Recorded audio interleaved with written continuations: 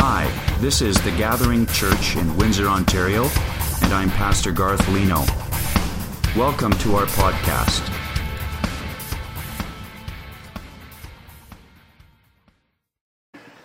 Last weekend we started a 4-part series called Life Change, and we introduced the idea of developing a plan or a pattern or a strategy for life change. The gathering exists for the glory of God through lives changed by the gospel of Jesus Christ. So we're trying to dig a little deeper and ask ourselves, how can we encourage life change to take place more consistently, more rapidly, more fully than it already is? So this plan is actually a pathway for discipleship here at the gathering. And I think that will be even more evident at the end of week 4 than it is at the beginning of week 2. If we could just get our church, I keep saying to myself, if we could just get our church to enthusiastically embrace and then practice these 4 disciplines, then I think we'll be well on our way to becoming a disciple-making church. And I'm so glad that Pastor Robert Keats is here with his team this morning, and they'll be here all week. I think that College Acres Church in Wilmington, North Carolina is a disciple-making church. And Pastor Robert has been there for about 2.5 years, right? And the ministry is just growing and flourishing and changing all the time. But that's what happens when people get serious about making disciples. Stuff starts to happen. People catch on fire.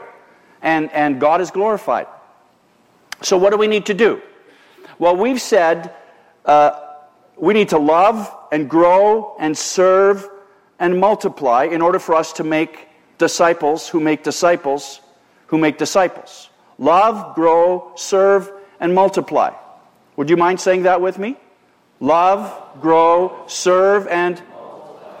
If we can just convince the gathering people to engage in these 4 opportunities, then I think we'll see even more lives changed for the glory of God through the gospel of Jesus Christ. So would you please turn in your Bibles this morning to Ephesians chapter 4. Ephesians 4 is in the New Testament. Ephesians is wedged in between Galatians and Ephesians. So we're looking at Ephesians chapter 4, and the first 3 chapters of this letter to the church at Ephesus, the first 3 chapters, Paul has been teaching doctrine. These first 3 chapters are full of doctrinal truth. When he comes to chapter 4, he turns from exhortation or teaching doctrinal truth to acting upon the doctrinal truth that we've now learned, which is a common format for his letters. He teaches, and then he says, okay, this is how you put it into practice. Ephesians chapter 4, beginning at verse 11, is our text this morning.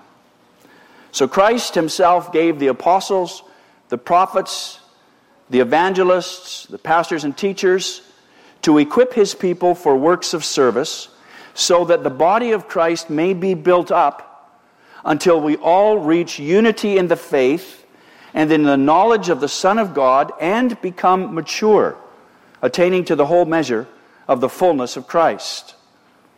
Then we will no longer be infants, tossed back and forth by the waves and blown here and there by every wind of teaching and by the cunning and craftiness of people in their deceitful scheming.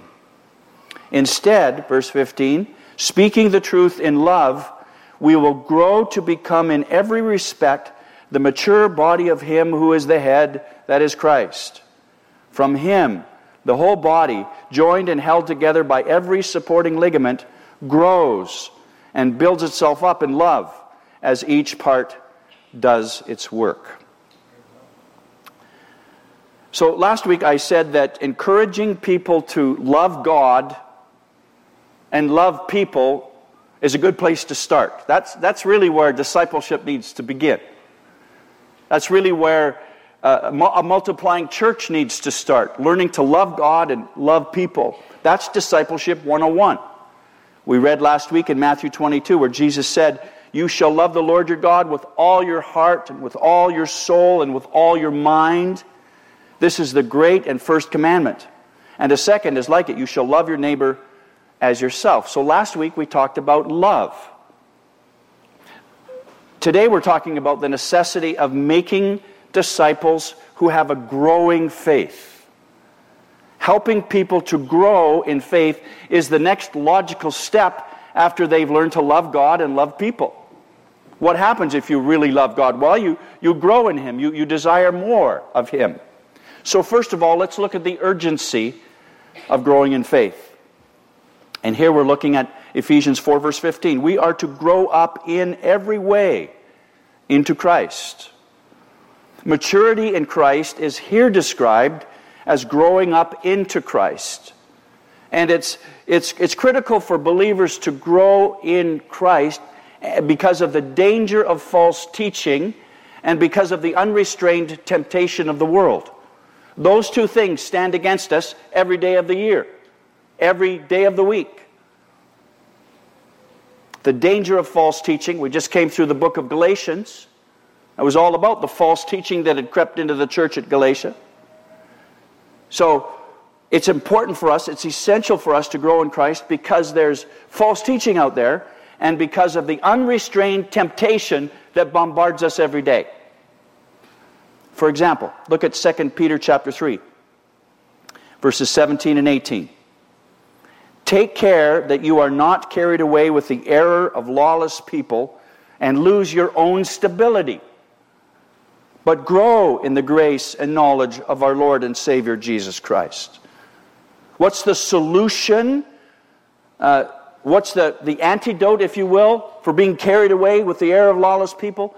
What's the remedy for losing stability spiritually? Spiritual growth. Grow in the grace and knowledge of Jesus Christ. How many of you read the Screwtape Letters by C.S. Lewis? It's a classic masterpiece of religious satire. Great book. And in the book, Screwtape, who is a highly appointed apprentice of the devil himself, says, "Indeed, the safest road to hell is the gradual one, the gentle slope, soft underfoot, without sudden turnings, without milestones, without signposts." In other words, it's just a quiet, slippery slope of declension. And that's why we need to be on guard, folks. That's why we need to take care and be cautious and be vigilant about our faith. Because the enemy prowls around like a roaring lion, seeking whom he may devour. And that's why we need to be on guard. That's why we need to grow. And if we're growing, then we will not be carried away by false teaching. And we will not lose our sense of stability. So grow in your faith, and you will not drift away from God, and you will not drift away from the church. The antidote for the poison of false teaching and the lure of the world is spiritual growth. Maturity in Christ, resilient faith. So grow in the grace of Jesus. Grow in the knowledge of Jesus. Grow in your faith in Jesus. There's a sense of urgency about this for the gathering. We want people to love God and love others. We also want them to grow in their faith. Next, we have a look at the goal. What's the goal for growing in faith? Where are we going with this? Well, again, Ephesians 4:15, we are to grow up in Him, in every way, into Him who is the head, into Christ.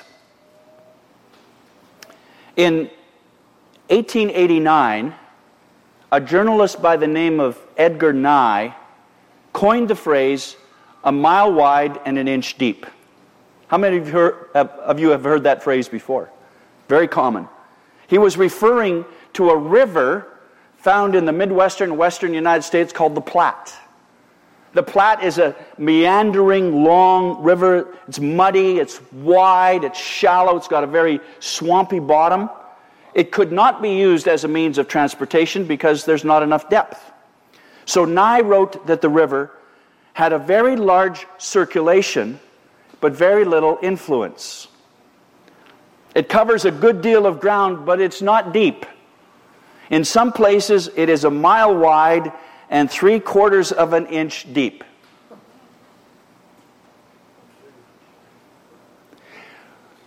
We don't want our church to be a mile wide and an inch deep, right?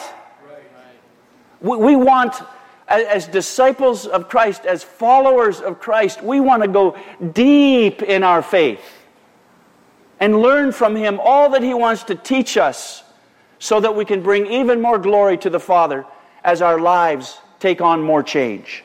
The goal is clear. We are to grow deep in Christ, to be established in the faith, to be well-grounded, to become mature in Christ, and to bring glory to God. Here I look at Colossians chapter 2, verses 6 and 7. Therefore, as you received Christ Jesus the Lord, so walk in Him, rooted and built up in Him. And what's the next phrase? Established in the faith, just as you were taught, abounding in thanksgiving. So he's saying, grow up. Grow up in your faith. It's critical. It's the goal. Look again at Ephesians 4 in this regard. Paul's been teaching about the church, right?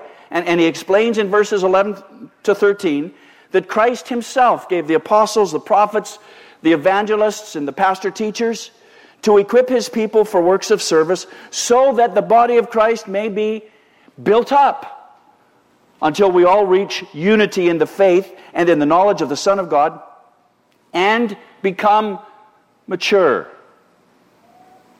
attaining to the whole measure of the fullness of Christ. That last phrase always blows my mind. It's the will of God for me to attain the whole measure of the fullness of Christ. Woo! Let me take an hour just to meditate on that. Think about that. Because I think I'm a long way off. But I'm getting there, right? So are you, as we grow in Christ. So the job description for these gifted people, the apostles, the prophets, the evangelists, and the pastor teachers, is to equip the church for service.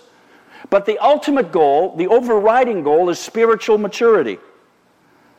So Ephesians 4:14 says, then, meaning when we become mature, we will no longer be infants, tossed back and forth by the waves and blown here and there by every wind of doctrine. Instead, verse 15, speaking the truth in love, we will grow to become in every respect the mature body of Him who is the head, that is Christ.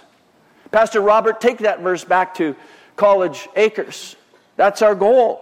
We want to grow to become in every respect the mature body, local body too, not just the larger body of Christ, but each local church becoming mature in Christ.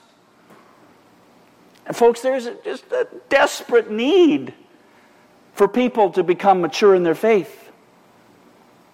Not to stay as baby Christians. You know, I'm sure that you've met people who are 15 or 20 or 30 years in the faith. And you'd think they'd be mature after 15 or 20 years.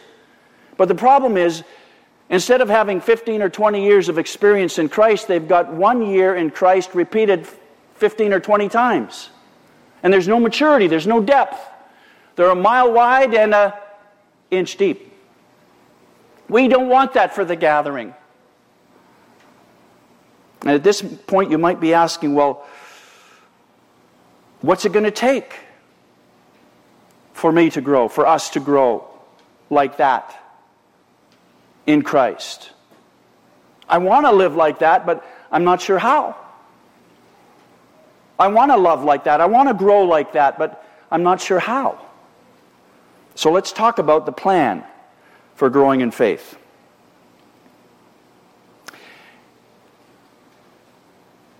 In our plan to love, grow, serve, and multiply, we're determined to create significant opportunities for people of all ages and all levels of spiritual maturity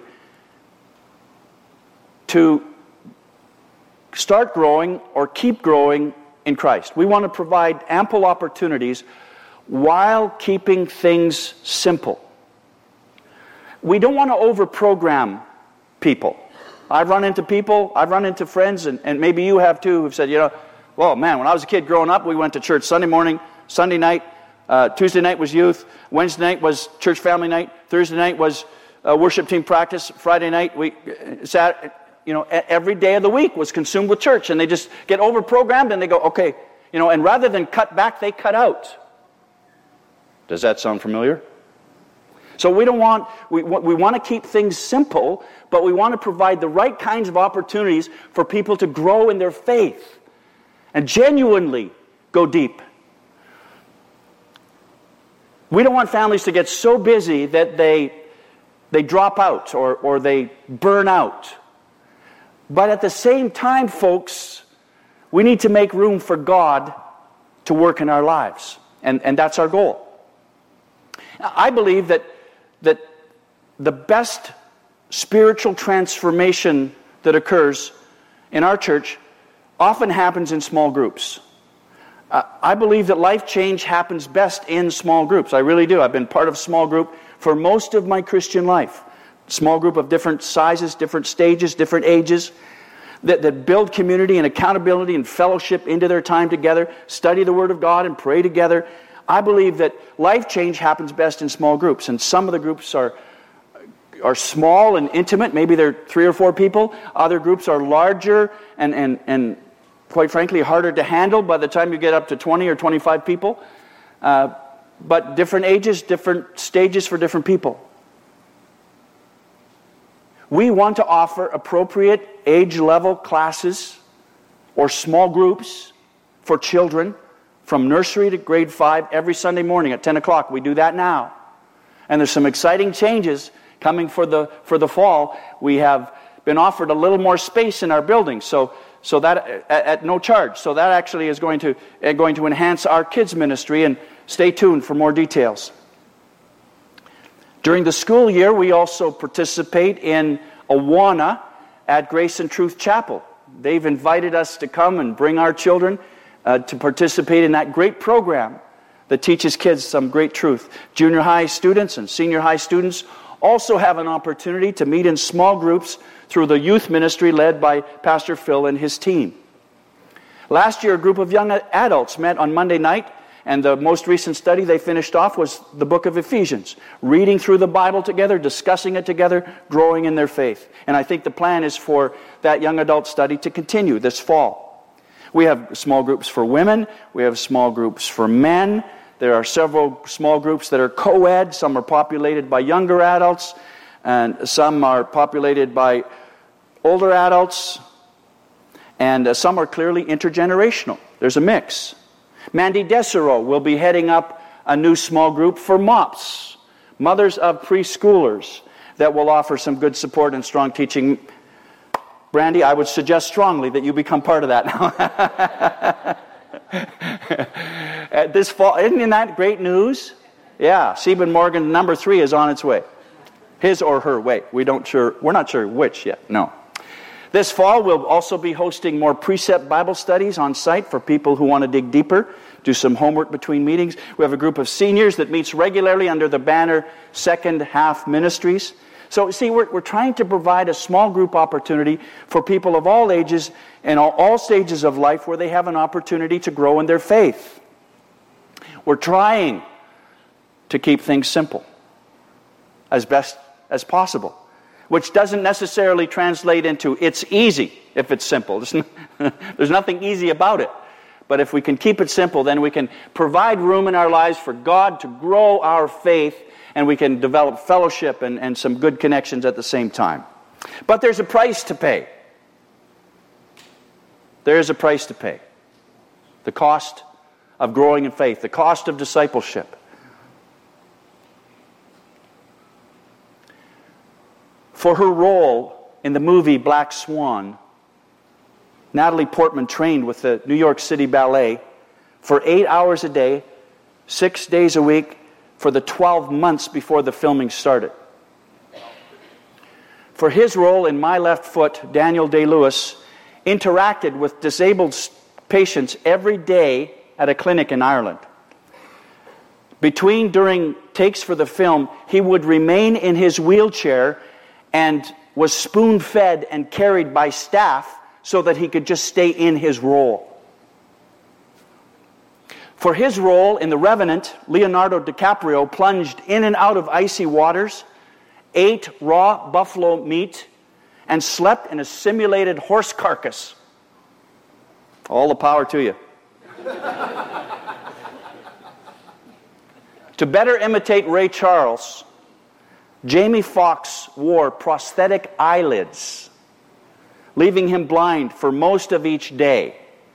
And occasionally he was inadvertently left on the set because all the workers and the rest of the crew had forgotten that he was blind. And he also learned how to play the piano parts and lost 30 pounds a week, in a week for the role. To play a drug addict in Jungle Fever, Halle Berry visited several crack houses in New York City. And she got to know the drug addicts and interacted with those drug addicts. And during filming, Halle Berry, you know Halle Berry? She abstained from bathing for 10 days. Pew.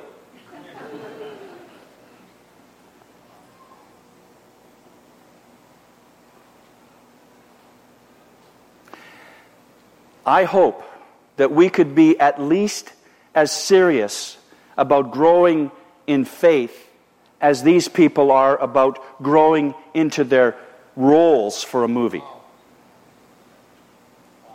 Do you think we can? I think we should. The rest is up to you.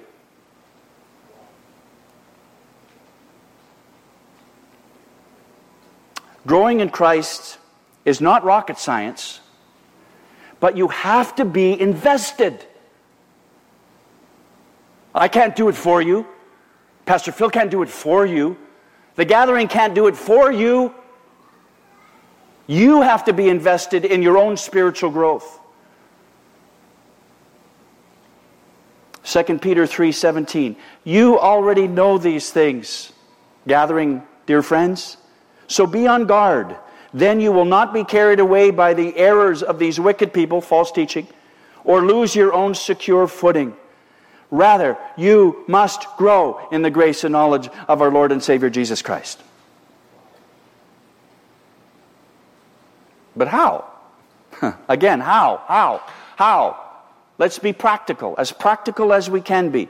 Last week I presented the profile of a loving disciple. I said he or she loves God or loves people. They prioritize a personal relationship with Jesus. They prioritize unconditional love of others.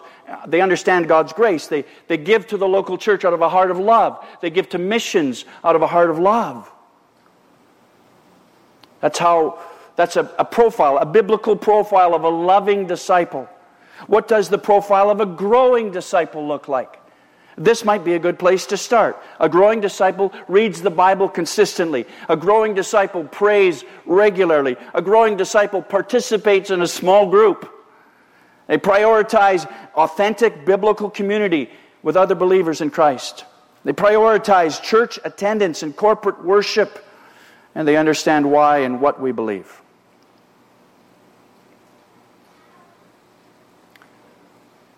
You might want to take a screenshot of that if you don't have it in your notes or whatever. So can I ask you something gently? Say, well, if you ask gently, that'd be quite a switch, so go ahead. Into which of these 6 objectives might you need to put more effort? Which of these 6? Would you just choose one? Just even one. And work on it this week. Take a mental note or take the sermon notes home, or the YouVersion event, whatever access you need, take a picture of the screen with your phone. But work on it. Would you work on it for your own benefit, your own development, your own faith growth, your own walk with God, but also for ours? Because when you get better, we all get better. When you get stronger in the faith and grow deeper in the faith, we all get better because you're growing. It inspires and invokes and provokes others to get growing. Where do you feel you could use a little push or a little nudge or maybe a sharp elbow? Ow! We can talk about growing disciples, but unless we get growing ourselves, we will never reproduce growing disciples. You know, we reproduce after our kind. So if we're just stagnant, apathetic, uncaring followers of Jesus, then that's all we're going to produce. So because of your love for God and your love for others, do something. Spend a little time, a little extra time reading the Scriptures each day and pray about it after you read it. Like newborn infants, long for the pure spiritual milk. Find a small group in our church. Join it so you can develop authentic biblical community and grow deeper in your faith. Come to church on Sunday. Come to church on Sunday and enjoy the simple worship, passionate prayer, and strong teaching of the gathering. Buy a book or two and learn why we believe what we believe as gospel-centered, spirit-led, missions-focused church. So,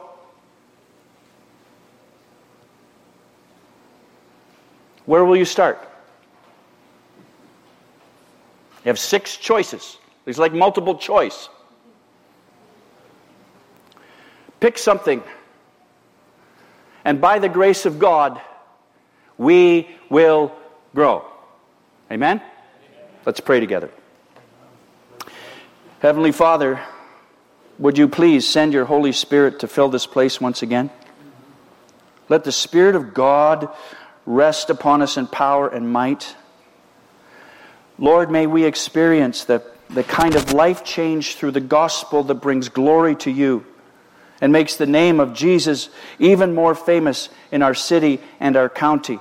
We pray this all in the strong name of Jesus. Amen.